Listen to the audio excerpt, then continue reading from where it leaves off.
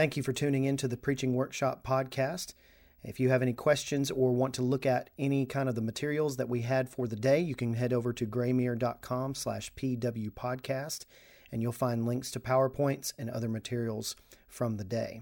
This is from 2021, The Psalms and Our Assembly, Psalms in Christian Worship by Justin Rogers. Thank you, Andrew. Good morning. Good to see everybody here. It is good to be out of the house, I think, after a week of being snowed in, at least in our area, and I assume in this area as well. So you're considering the book of Psalms today. I think that's a great topic. It's a great topic especially for a Christian audience because the Psalms are, without exaggeration, the most influential single book of the Bible on Christian tradition. In fact, if you count the number of direct quotations of the Old Testament in the New Testament, about a quarter of them, almost exactly 25%, are from the book of Psalms. Not only that, but if you trace the history of the Psalms after the New Testament, there are more Christian commentaries on the book of Psalms than there are any other book of the Bible. There are more homilies on the book of Psalms than most books of the Bible from the first 5 centuries or so of Christianity. And some of you probably remember this reality. The country churches especially used to have these little pew Bibles, the New Testament and Psalms. Remember that? I've always wondered why that was. Some of you may actually know the answer, and if you do, I'd like to hear what it is, why the Psalms were selected as the only Old Testament book. I think it's because, this is my best guess, I have no information, but my best guess is because they said if you could have just one book of the Old Testament that you read, it ought to be the book of Psalms. And if that is the answer, then it's pretty enlightening for us because it teaches us that the book of Psalms, of all the Old Testament books, most correlates with what is taught in the New Testament. And so you know that the book of Psalms is a very important book, very popular book. In more recent years, it has been the case that the rise in the interest of spiritual disciplines and that kind of thing has featured the study of the book of Psalms more intentionally than maybe ever before. And so it's a really, really important book to understand just from the point of view of Christian tradition. But what we're going to talk about is how the book of Psalms may have impacted the worship of the early church. This is going to be mostly historical in tone, I guess. So if you don't like the history of the Bible, reception history of the Bible, then you may not very much like what I'm going to do in the next few minutes. But in any case, I want to point out a couple of things that I think are of interest as we begin. And that is that a lot of how we assume the book of Psalms influenced early Christianity is based on assumption. It's based on an assumption that is also itself based on an assumption. For example, you'll find statements like this in a lot of books that are introducing the Old Testament. You'll find people saying, well, the book of Psalms really served as the worship manual of ancient Israel. Anybody ever read anything like that, like in a commentary or something? Or it served as the hymn book of ancient Israel. You'll read these kinds of statements, and this is not just in like homiletic literature. This is in high-level academic literature some of the time where you will read things like that. The problem with statements like that is they can be substantiated with no evidence that we have. We don't have any kind of evidence of how the Psalms actually functioned in the real life of the First Temple cult. And so that's a bit of a problem, I suppose, in determining how we are to understand the usage of the Psalms. The second thing that you'll see, another assumption that's often found, is that the Psalms served as the hymn book of the early church. How many people have heard that kind of thing? Now, it makes sense because we have songbooks. They had songbooks, right? I mean, how did they know what songs to sing without having a book? This is before the invention of PowerPoint. And so it must be that they used the Psalms as their hymn book. The problem with that, of course, is that the Psalms were being read by most early Christians in what language? This is really not supposed to be a difficult question. Most early Christians probably spoke Greek.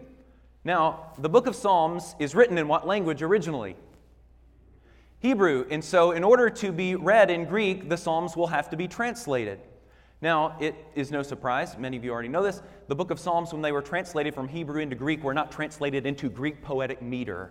and therefore they did not classify as Greek music, and therefore could not be performed by anyone who was familiar with Greek music. And so it makes no sense at all that they would have used the book of Psalms as a hymn book, since the book of Psalms did not match what they called music.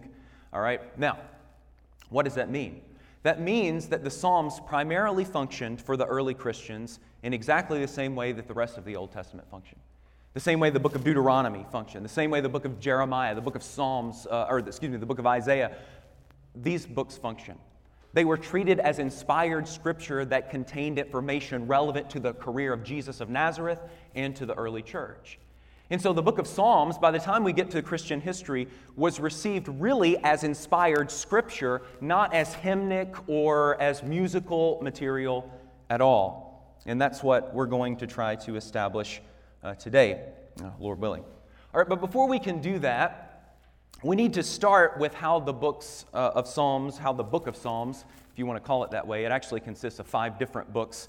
As I'm sure you know, these are usually marked in English translations, but how the books of Psalms were used in their original context. We have 2 kinds of evidence with almost every question of this kind. We have internal evidence and external evidence. I'm having a hard time getting this thing to advance. So if I say next slide, will you be able to advance it?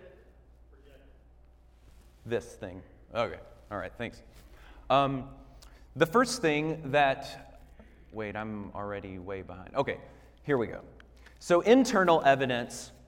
As you know, a lot of the Psalms contain superscriptions. In fact, all but about 34 of the Psalms have superscriptions. These generally tell us something about what the psalm was supposed to be used for, although, to be honest, a lot of these are more confusing than helpful to us because we don't understand the terminology anymore. And we could talk a lot about that and wouldn't learn a thing, so let's just bypass that conversation. But of the 150 psalms that are in the Hebrew Bible, only 34 of them, according to their superscriptions, are associated in any way with public worship. And so one of the assumptions that people often make is that the book of Psalms functioned to direct the worship of the Levitical singers in the temple cult, right? People have heard this. The problem is, if you pay attention to what the Psalms claim for themselves, the overwhelming majority of them do no such thing.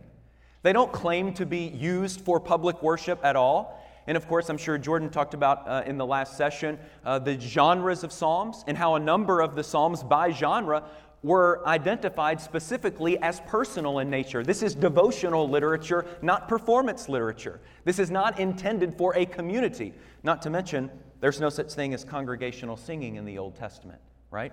The Levitical singers were the only ones really authorized to perform, especially at the context of the temple. But what they performed, we, of course, do not know.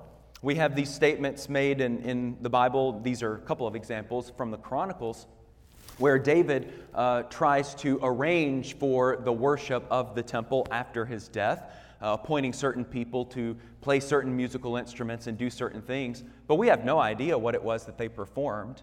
We have no biblical testimony that they were performing the Psalms. And so we're sort of out of evidence when it comes to how exactly the Psalms were used, even in the context of the first temple.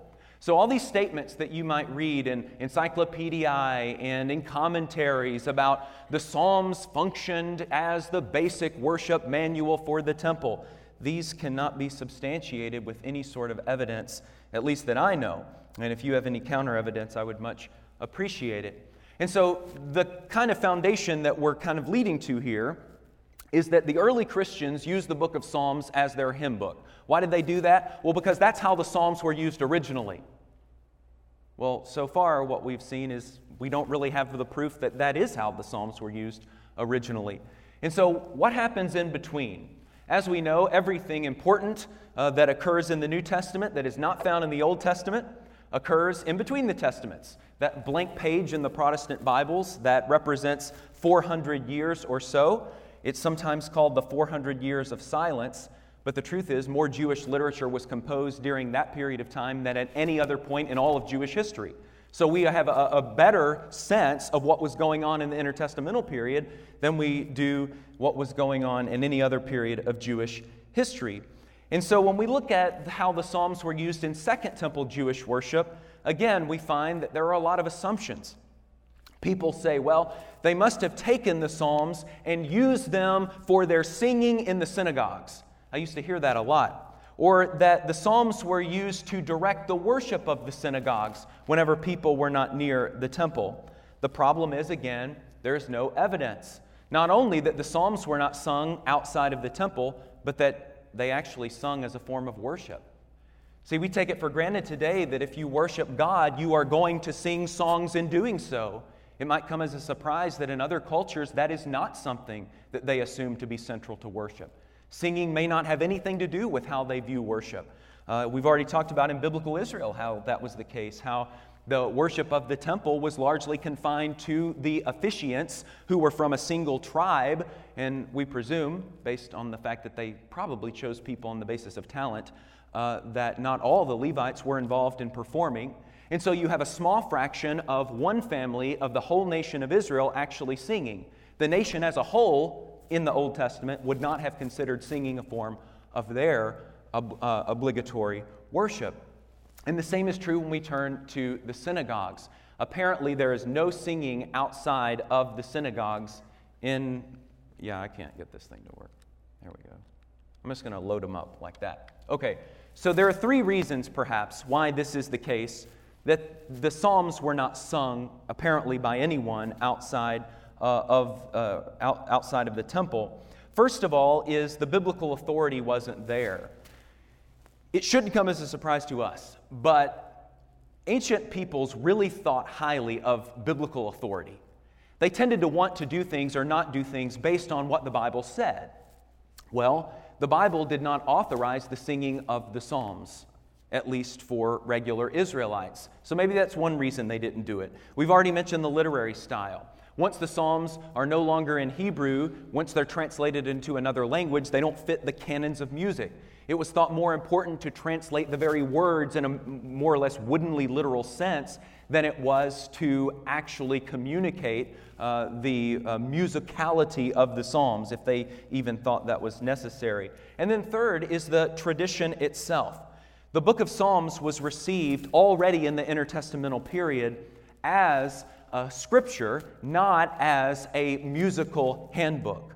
In fact, in one text known as 4QMMT, if you're familiar with the Dead Sea Scrolls, you might know that text. It's an abbreviation for a longer title, Miksat Ma'aseh HaTorah, which the reason they put it in Hebrew is because in English it roughly translates to some stuff about the Torah. It doesn't sound very smart. So they just leave it in Hebrew so it sounds a little smarter to the academic crowd. But this text refers to, quote, the law, the prophets, and David. Now, if you're familiar with how the Hebrews divide the Old Testament today, which they call the Bible, the law, the prophets, and the writings. They have a threefold division. Now, we do the books of law, history, poetry, prophecy, right? They had a different division that we can trace back to at least the 2nd century BCE, and this is one of the first texts that attests to that. And so what is David doing as representing the third part of the canon? Well, when we look at what Jesus says in Luke chapter 24 and verse 44, you'll remember Jesus says that all may be fulfilled that is written in the law, the prophets, and anybody remember what he says? The Psalms. Well, surely they're referring to the same thing. Jesus, as a Jew, inherited this trifold division of the Hebrew Bible, where the law represented the first part, the law of Moses. The prophets, now the prophets include books like Joshua and 1st and 2nd Kings, things we wouldn't consider prophets, but they did and still do. And then you have the writings, or the Psalms, which represents the first and the largest book in that collection. So we can start, this is relevant not only for the canon debate, at what point did the Old Testament become canonical, it's also relevant for helping us understand how people actually viewed the book of Psalms. In other words, it wasn't viewed as something that was different from any other book of Scripture. It was just as authoritative as Deuteronomy. It was just as authoritative as Isaiah and these other popular books. Genesis usually is one of the more popular ones as well. And so that's a very important, I think, observation to make. That by the time we get at least to the 2nd century, now the good thing about it is the Dead Sea Scrolls are written by people who speak Hebrew. And so even though they theoretically could have sung the Psalms in Hebrew, they weren't. They were treating them as proof texts for their own self-identity. Whereas in the case of Jesus, certainly in the Gospels written by people who speak primarily Greek, by the time we get to the Gospel of Luke, that same tradition holds. But then the last thing, and things that people often find really shocking, is that the ancient synagogue apparently didn't sing at all. Now, you're probably, if you're like me, if you've done some research on music in the early church before, you've read statements like this. Now, this is not some kind of crackerjack source. This is from the New Oxford History of Music. Oxford doesn't publish garbage, right? It usually publishes academically credible stuff. So here's what this author says about singing, okay? In the New Oxford History of Music, Egon Velletz is his name. It was from the synagogue that the early Christians took over the cantillation of lessons, the chanting of psalms, and the singing of hymns. Anybody ever read anything like that before? Yeah, sure. I think I've read things like this several times. So where did the early Christians get their practice of singing? Well, we know that they didn't invent it because the early Christians didn't invent anything, if you read the academic literature. They were incapable of original thought. Everything they did came from somebody else, okay? And primarily we think of either the Greco-Roman world or the Jewish synagogal background, right? And so here's how the logic goes, the way that the academics used to make it, at least, some still do, that, well, the early Christians worshipped with a cappella singing. We know that. That's a fact, well established by thousands of sources. Well, where did they learn to do that? Well, we know that they borrowed everything else, community meals, the idea of an assembly. I mean, even the word synagoge means a gathering together. What does the word ecclesia mean? An assembly. I mean, the words are synonymous in Greek. Even the very terminology to describe themselves, they patterned after the Jewish synagogue. So it must be that the Jewish synagogue included singing, and it must be that that singing was a cappella, and it must be that that a cappella singing was of the Psalms. What? This is where it's really good when we're reading the academic literature to look for evidence, right? Stuff that actually relates to ancient sources rather than just modern ones. And so what we find whenever we try to determine, and this is how I actually stumbled across this whole topic, is I was looking for confirmation of how singing functioned in the ancient synagogue. And I became really, really frustrated because I couldn't find anything. Lee Levine wrote this book called The Ancient Synagogue, The First 1,000 Years. It's like 800 pages thick and it's about that tall. It's an enormous book. There is not a single reference to singing anywhere in that book. And so I'm like, well, how can it be that all these other things that I'm reading are wrong? So I had a teacher who is an expert in Jewish liturgy. And so I just went to him and I said, hey, I'm having this problem. I'm trying to track down information about singing in the ancient synagogue. And he just laughed. He said, you've been reading music encyclopedias. I was like, yeah. And he said, there's no such thing as singing in the ancient synagogues. It's a modern scholarly invention. It doesn't exist. And so I began to kind of read more, and what I learned is that it was invented based on the analogy of the early church. Interestingly enough, early Christianity, from all appearances, seems to have invented the practice of singing as a form of worshiping the Jewish God. It didn't exist prior to that outside of a very limited context in the temple. L.I. Rabinowitz once wrote these words, "There can be no question that during the whole period of the Talmud," we're talking about much later than the New Testament here, with one exception, and that's the Passover Hallel, the singing of certain psalms in the context of the Passover in one's home. The psalms had no place at all in public worship. The public liturgy during the period of the Talmud was completely psalmless. In other words, we have no evidence that the Psalms actually functioned to direct anybody in how they ought to worship. Instead, they directed people in how they are to think about the prophecy of God and His setting forth of a historical plan of salvation, thinking about the crucifixion of Jesus, thinking about the life of the early church. That's how the book of Psalms functioned, both during the time of the New Testament and even in the centuries leading up to it. I find that very fascinating. And so when we turn finally to the last step in the process here, all right, the Psalms in early Christian worship. How did the book of Psalms actually function? Well, a number of you are already ahead of me here, and you've already jotted this question down, wondering what I'm going to say about these passages, right? These are probably the best-known passages that describe singing in the New Testament, that we are to speak to one another in psalms, hymns, and spiritual songs. And it will be true that you can find a number of commentaries who will say, well, really, what this means, those are three different categories of hymns the early Christians have. And what the Psalms are, those are biblical psalms which were sung by the earliest Christians. You've read this in the commentaries. And the hymns, well, we have no idea what those were. The spiritual songs were psalms that might have been inspired by some kind of spiritual gift. And that's what they were. But again, you'll find no evidence cited to support this. It's basically just being invented on the page of the commentator. The truth is, we don't really know what these words mean. We actually have early Christian commentaries that discuss these words. These are written by people who actually spoke Greek as their daily language, and they say, we don't know what this is talking about. And so it may well be that it's like we have these churchisms, we're glad to see each and every one of you here, when each and every mean the same thing, but we still say both words. They're obligatory, I think, when you make announcements. Or my favorite one, Guide, Guard, and Direct Us, right? Now, what if you were to exegete that?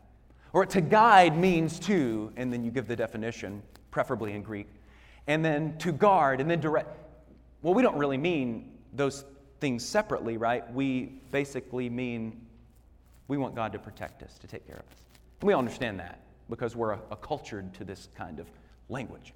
Okay, well, what if it were the case that psalms, hymns, and spiritual songs function in exactly the same way, and there is no distinction meant in these terms? Now, I don't really know if that's the case or not. It's not really my purpose to try to indicate what is meant by those terms.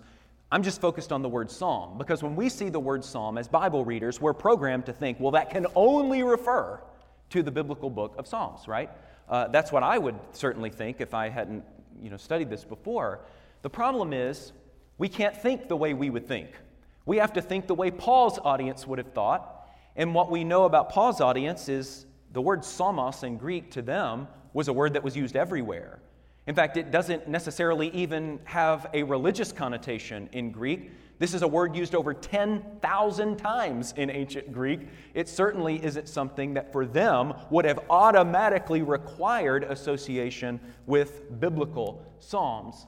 Secondly, and I've already mentioned this, the Psalms had to be manipulated into the canons of Greek music before they could be sung, and there is generally a very strong prohibition in ancient Christian literature against altering the text of Scripture in any way for any reason. To us, this doesn't bother us. We have some songs that more or less translate exactly the King James Version of biblical passages, right? We sing, "Come, let us sing with joy to the Lord. Let us shout aloud to the rock of our salvation. Let us come before Him with thanksgiving and extol Him with music and song." That is a verbatim song that comes verbatim from one of the Psalms. But the fact of the matter is, we don't really blame people who alter the words and content or edit out phrases and things in order to make them fit the necessary number of syllables and whatnot that we have for music. In fact, many times when we sing the words of some of the biblical psalms, we don't even realize that we're singing psalms. And our sense of poetic license leads us to say, you know what, it's okay if people want to manipulate Scripture to make it fit the way we sing. We're not bothered by it. I'm not bothered by that. I don't Maybe some of you after today will be, but I hope not. That's not my goal. But early Christians didn't do that sort of thing, it doesn't seem, at least not for the first several hundred years. They were very concerned about altering in any way the text of Scripture as they inherited it. And so it would not have been just a foregone conclusion, oh, well, they would have just edited it and making it into music. That's just not the sort of thing they did. And then the third, and I want you to turn in your Bibles here. I know we're talking mostly about historical investigation, but very few people really pay attention to this verse, and I do understand why, but I think it's an important passage, especially in the context of this conversation. In 1 Corinthians 14 and verse 26, this is where the Apostle Paul, as you know, in chapters 12 through 14 of 1 Corinthians, he's addressing the problem of spiritual gifts and what the Corinthians were doing, focusing too much on the miraculous gifts of the Spirit and not enough on the things that would last, right? And he says in chapter 14 and verse 26, What then, brothers, when you come together? So what kind of context are we talking about? This is a context of worship, right? When you come together. This signifies a common assembly. Each one has a what? A hymn. I'm reading from the ESV. I don't know if other versions have it differently. But each one has a hymn, a lesson, a revelation, a tongue, or an interpretation. Now I want to go through this verse backwards, okay? And then he says, let all things be done for building up. An interpretation is what kind of gift? Based on my understanding, it's a miraculous gift, right? A tongue, speaking in another language, what kind of gift? Miraculous, I think. A revelation, miraculous. A lesson. Now, this is not a very specific term, but we're thinking probably of the gift of prophecy here and the ability to preach a sermon that is divinely inspired, which we for sure know was a spiritual gift. So he mentions 5 things here, and 4 of them we know are miraculous in nature, provided for by the Spirit of God. How likely is it that the 5th one also would be the same? And so when each one has a hymn, perhaps the invention of early Christian songs was a miraculous gift provided by the Spirit of God. And just like a sermon of prophecy, just like a tongue and an interpretation, these were intended for the mutual edification of Christians. It could very well be, based on this passage, that early Christian singing was a spiritual act, and I mean spiritual with a capital S.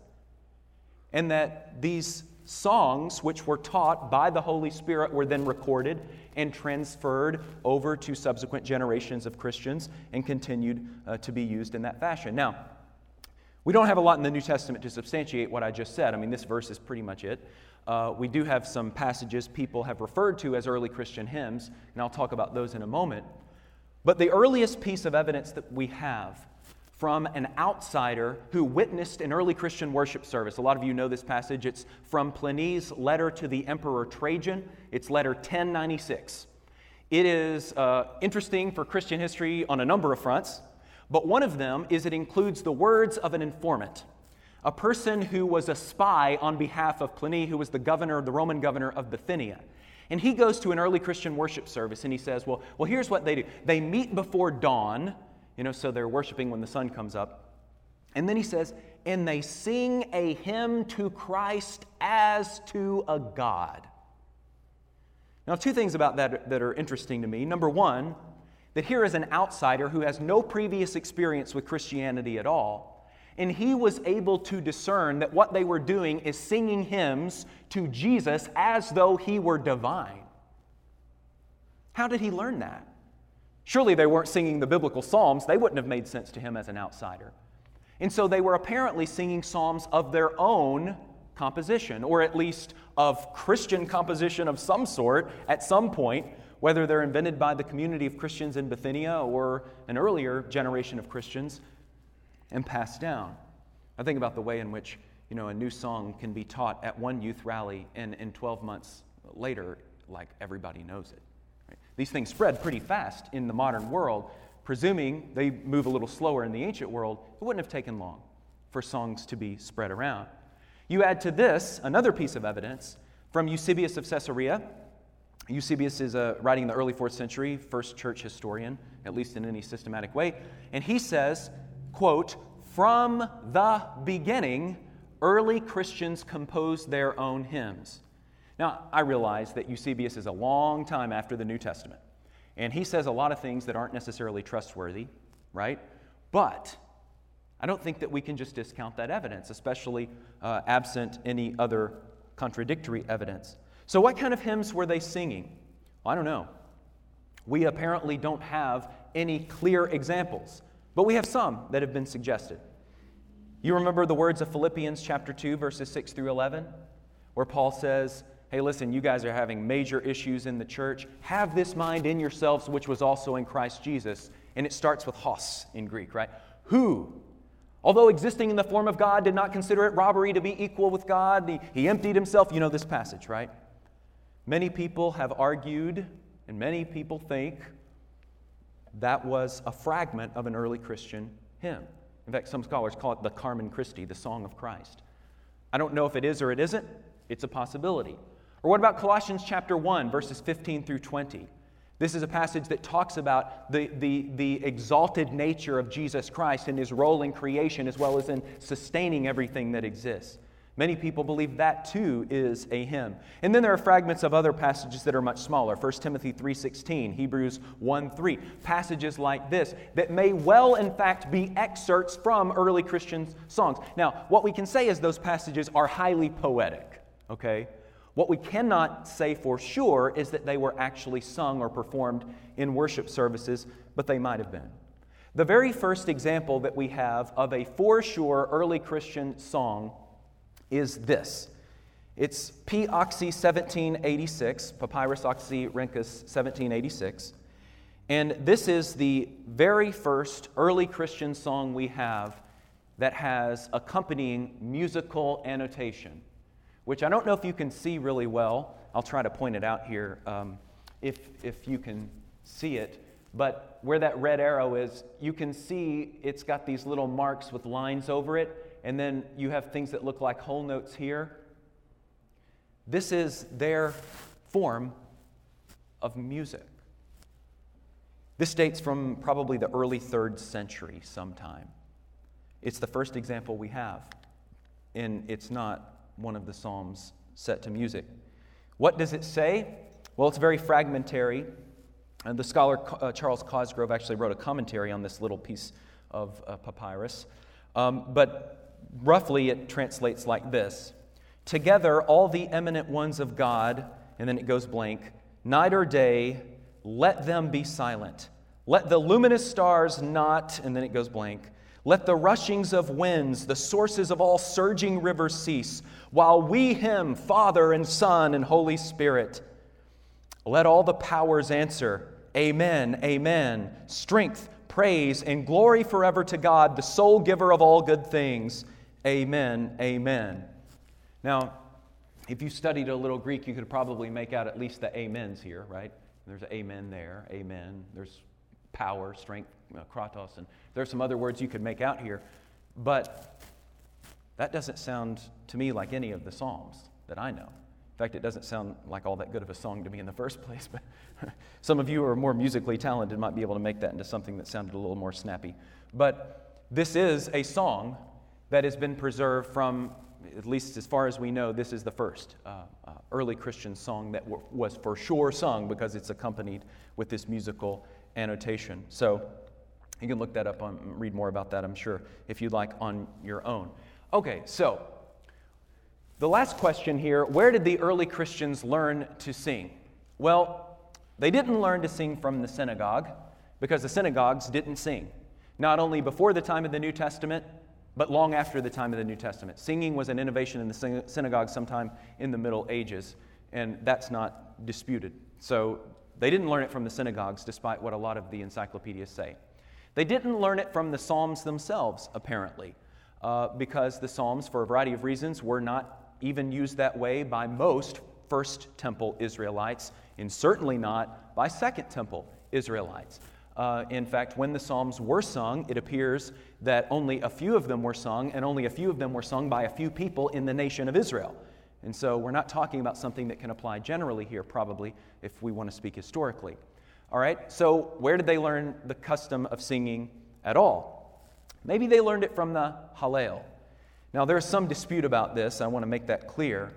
But Jesus, in both the Gospel of Matthew and the Gospel of Mark, it says that after the Last Supper, when they had sung a hymn, they went out to the Mount of Olives. Now, the question is, well, what kind of hymn were they singing? We don't know, to be sure, because the Bible doesn't tell us. But we do know from the Mishnah, which is redacted around 200 CE. I realize that's a considerable time after the life of Jesus. But we do realize that there was a custom of singing a hymn at the Passover, and it was called the Hallel. It consists of Psalm 113 to 118. And that is the only time we know from ancient history where Jews actually sang the words of the psalm in any context whatsoever. And they sung it in a domestic setting at the Passover, not in a congregational setting in a synagogue. But maybe, just maybe, that is an example of a place where early Christians not only sung, but they sung the Psalms. And that passage, therefore, could be viewed as the impetus behind all early Christian singing. But that's not likely, because the early Christians apparently did not continue to observe the Passover or any other aspect of the Passover ritual, with the exception of what Jesus himself specifically identified out from the Passover ritual, right? When he took the bread and the wine and separated those two elements from everything else taking place at the Passover. So Jesus basically seems to have rejected the observance of the Passover in general, focusing on those two elements specifically. Well, so if not there, then where? We haven't talked about this very much. I could talk more about this, but there is a reference to a community of Jews known as the Therapeutai. Philo of Alexandria writes an entire treatise on these people.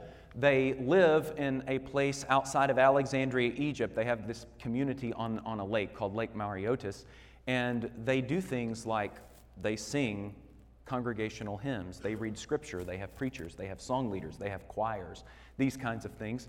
And so Eusebius, looking back over Philo's writings, said, well, there you have it. Those are the very first Christians in Egypt. The Therapeutai are the first Christians. Aha! The problem is he's off by about 35 years in terms of his chronology. So there may be some Jewish groups actually pretended to be the temple in community, and they did the kinds of things that might be done in the temple, only they did them in their communities. But as far as we know, the Therapeutai were not very influential. There are no splinter groups from them, so they appear to be quite isolated in a limited geographical area. So it's unlikely that their practice influenced the entire Christian tradition. So that's probably not likely either. Another example, or another possibility, would be that in the Greco-Roman world, singing to the gods was a form of worship, and it was pretty widely practiced. In fact, Plutarch says, he's a 2nd century Neoplatonist, he says, it is an act of piety to sing praises to the gods.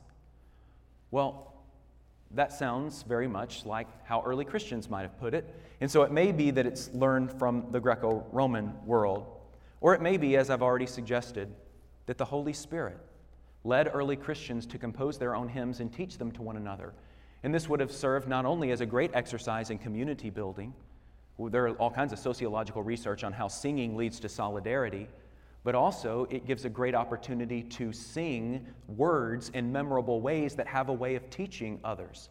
Isn't it the case that we're told to teach and admonish one another in psalms, hymns, and spiritual songs?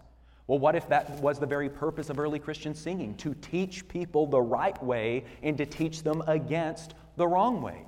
That would fulfill all of the biblical requirements, to be sure. Whatever the case is, wherever it comes from, the early Christian practice of singing, it does appear that it had a didactic function primarily, and not just merely for encouragement or good feeling. So, let's conclude. How were the Psalms used? Well, the New Testament seems to offer us no clear evidence for the singing of the Psalms, with the possible exception of the Hallel, as we said, which was very limited to a specific instance. But other than that, no other evidence. Number two, the Psalms were not viewed, as many evangelicals wish to take them today, as a guidebook programming how we ought to worship. The Psalms were never used that way. Nowhere, at least to my knowledge, does any early Christian, for 500 years, look at the Psalms and say, well, they did it like this in the Psalms, we need to do it like this today. That's not how they used the book. The Psalms were used for two things primarily. They were used for scriptural proof texts, to prophesy the life and career of Jesus, to prophesy the life and the doctrine of the early church. They were also used as devotional literature. There's this great passage in which Tertullian is advising someone going through a hard time to read the Psalms and pretend as though the words of God are their own words. Now, it'd be about 1900 years later that Donald Whitney wrote his good little book, Praying the Bible. But that is exactly what Tertullian is advising somebody to do. Open the book of Psalms and pray your way through them. It will provide emotional healing. And so the Psalms were also used, I guess we might say, as devotional literature. But they weren't used as material to be sung, at least not until you get to about the 4th century, 5th century. Then that all changes. nor were they used to program how the early Christians viewed their worship. This represents a lot of years of research, so I probably have talked way too much about a lot of things, but you might have questions, and if so, I'll do my best to answer them. How about the Psalms of Ascent? How would those fit into this? Because I just thought they sung those on the road. Yeah, okay, so the question is about the Psalms of Ascent, which are found in Psalm 118 and following in that neighborhood. And the assumption has been that these were psalms of ascent meaning as we ascend to the temple in Jerusalem for worship. Assumptions. Yet we don't really know how the psalms of ascent were used. Interestingly, Didymus the Blind, a 4th century church father, takes the psalms of ascent to refer to the stages of spiritual ascent. So you master one psalm and you gain you level up spiritually, like spiritual transformation is a video game, And so he interprets the word ascent in that way, but it is common to think of them as referring to physical ascents. We can't substantiate that in any way, so that I'm not sure that really affects it one way or another, but that's an interesting conversation about what exactly the Psalms of Ascent are for and what the word ascent means. But yeah, good question.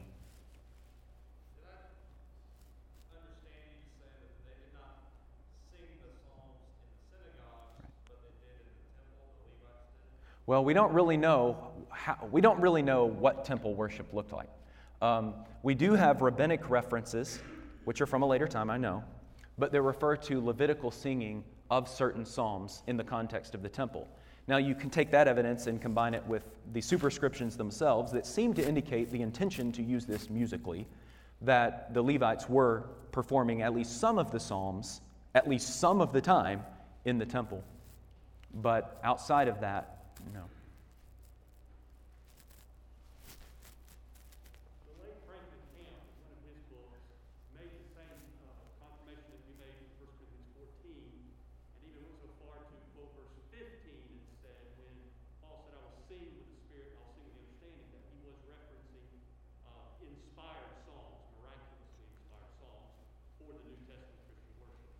My question, though, is... Okay, I have to repeat everything you're saying for the online people. So can I say that first? Okay. So the comment was that Brother Franklin Camp, in one of his books, made the same point about the 1 Corinthians 14 passage that Paul was, in fact, referring to inspired songs, and then applied that also where Paul says, I will sing with the Spirit and with the understanding, indicating that this was a miraculous kind of worship performance. Is that fair? Okay. All right.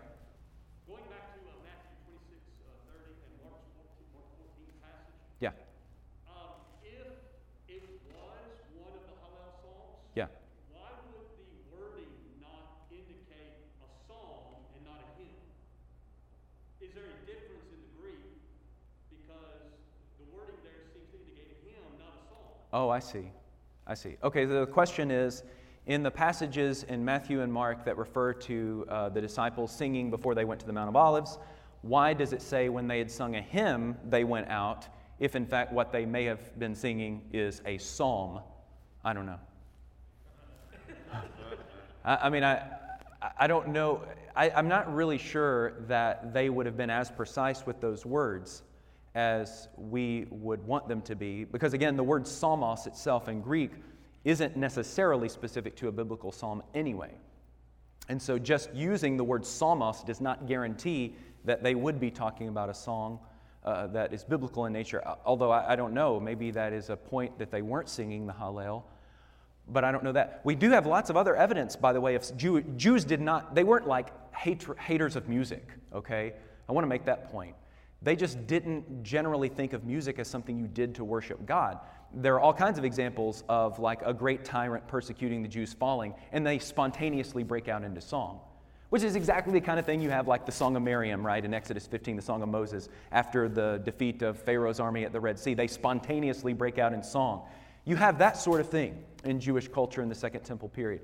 You also have this reference in the book of 4th Maccabees, which says, it's a passing reference, but it refers to like these boys' father teaching them biblical stories with song. So they apparently did that, but again, that would be a domestic context. So Second Temple Jews apparently did like music from time to time, They just didn't think of it as a primary means of worship. Yeah. But yeah, what you say about the Hallel and that, I don't know if that is a big deal or not. I just couldn't say. Sorry. Yes. Yeah, Adam. Back to the Maccabees thing. Yeah. I was already going to bring that up. This might be a little bit bigger than what we're directly talking about. But I've always thought of how today we use song to help memorize scripture. Yeah. Sometimes. Yeah. And so I'm wondering if any of your research looked into, did they use that technique, especially since they couldn't read and things like that? Any evidence? I mean, it's a good point. I mean, you would think it would be awfully strange if they didn't, right? Because this gives you an opportunity to memorize large blocks of text by putting it to music. But I have no knowledge of any source that says that they did. And the fourth Maccabees thing is really obscure. I mean, it's kind of in passing, and it's like, your daddy read you bedtime stories, basically. So go ahead and die for your faith. I mean, it's just a weird passage that it doesn't tell us a lot. But, I think the idea is a great idea. It stands to reason they would have done it. But I don't know that they did. Yeah, don't have evidence. Yes. So, the 1 Corinthians 14:26 thing, Yes. just kind of, my mind blew in that moment. I'm a little dense and uneducated. So, I'm having to reason through it. And when you were going through this research process, because knowing your ability to research and studying all these things, other than that Franklin Camp reference, which I'm glad you said that, were there any other things out there that were mentioning that possibility, or is this something you concluded? Can you kind of walk me through that? Because I was fascinated by it. Well, I appreciate what you said about my research abilities, but I did not research that. I actually kind of made that up this morning on the way here. So, full disclosure, I'm glad to know that other people more studied than I am thought about. Yeah, and it sounded really good, didn't it? Yeah, that was. Sorry. Yeah, I haven't researched that, but I need to. Okay. I would imagine that other people have noticed that before. I wouldn't presume to think that I'm the first person to think of it. To be sure, but I was the first person on the ride over here to think of it. Even the lesson word. Yeah. Okay. Same car ride. Right.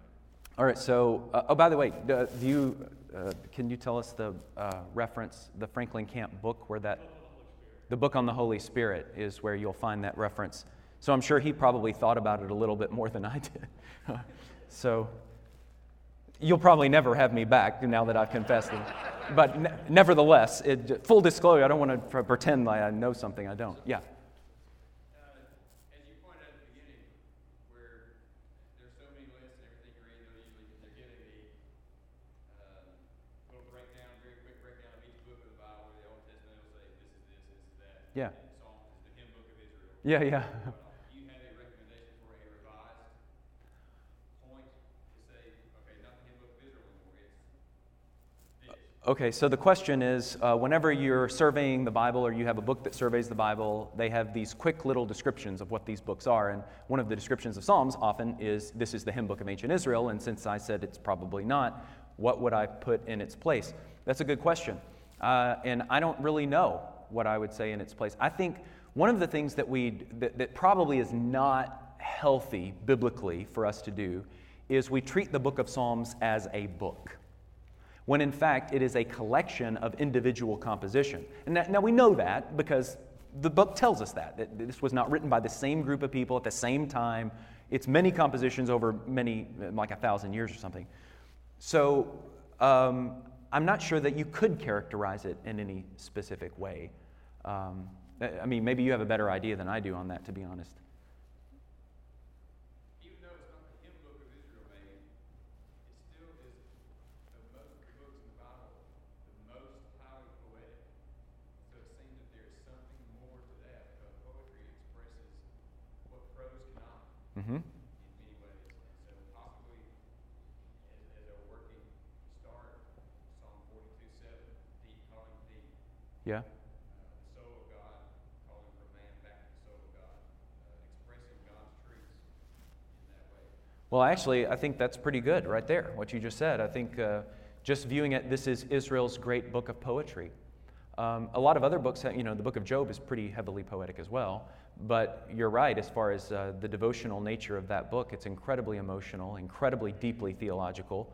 So I feel like, yeah, that's it. There's this great statement, I didn't mention this, but in the Midrash to the book of Psalms, the rabbinic commentary on the book of Psalms, the opening statement is, "So as God gave the 5 books of Torah to Moses, so also God gave the 5 books of Psalms to David."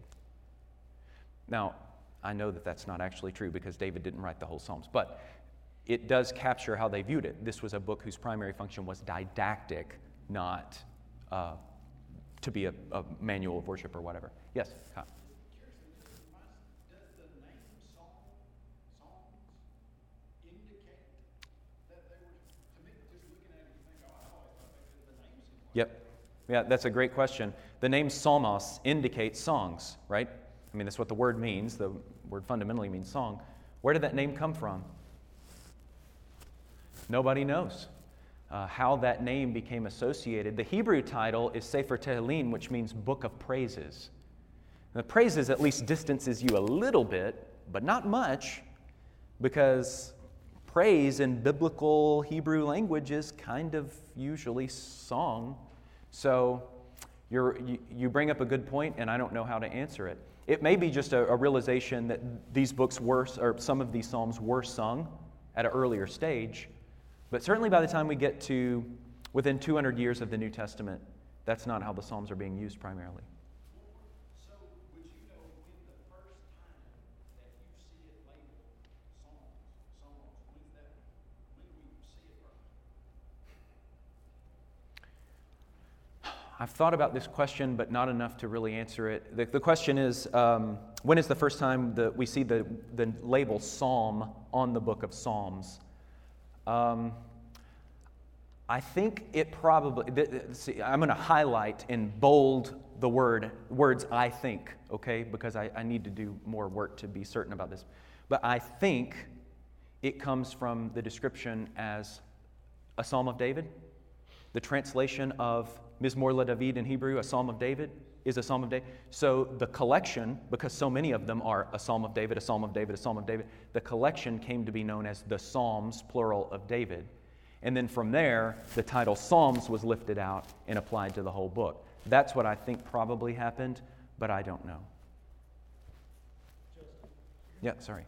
I'm grappling for the meaning of this, but in Psalm 150, for example, it talks about praising God with the instruments of music. Mm-hmm.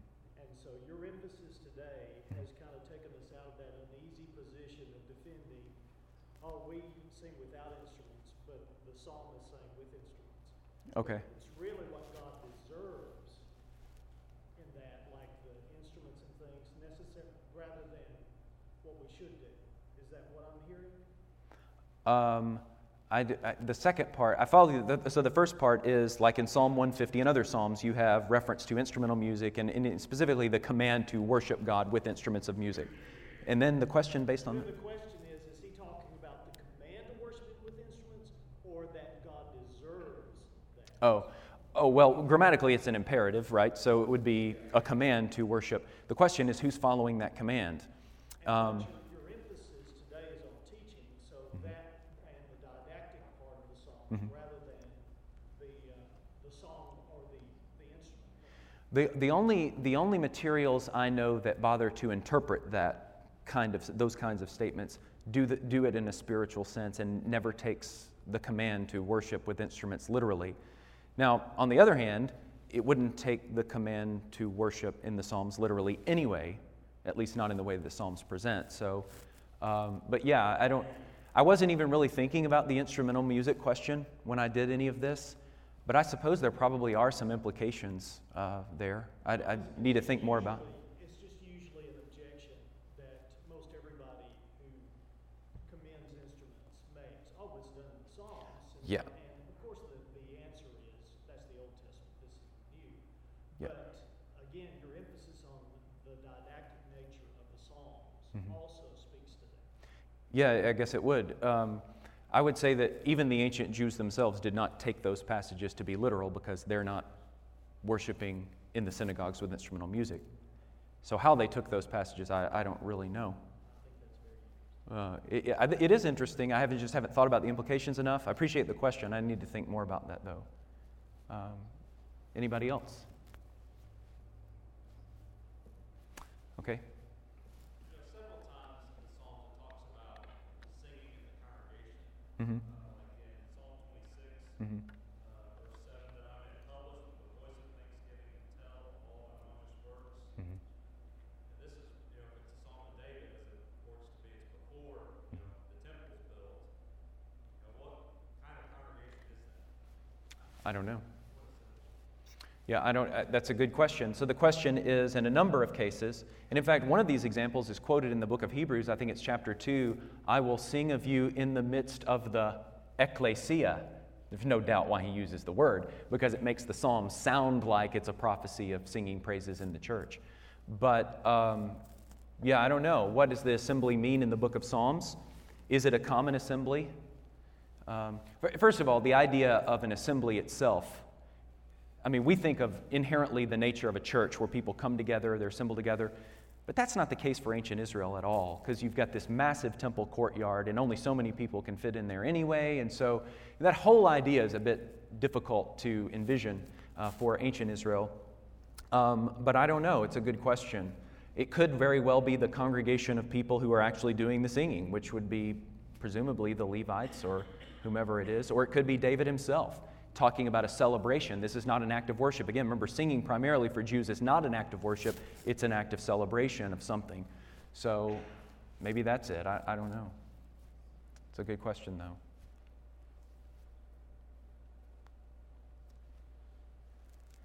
Am I off the hook? All right. Thank you very much. Thank you so much for spending that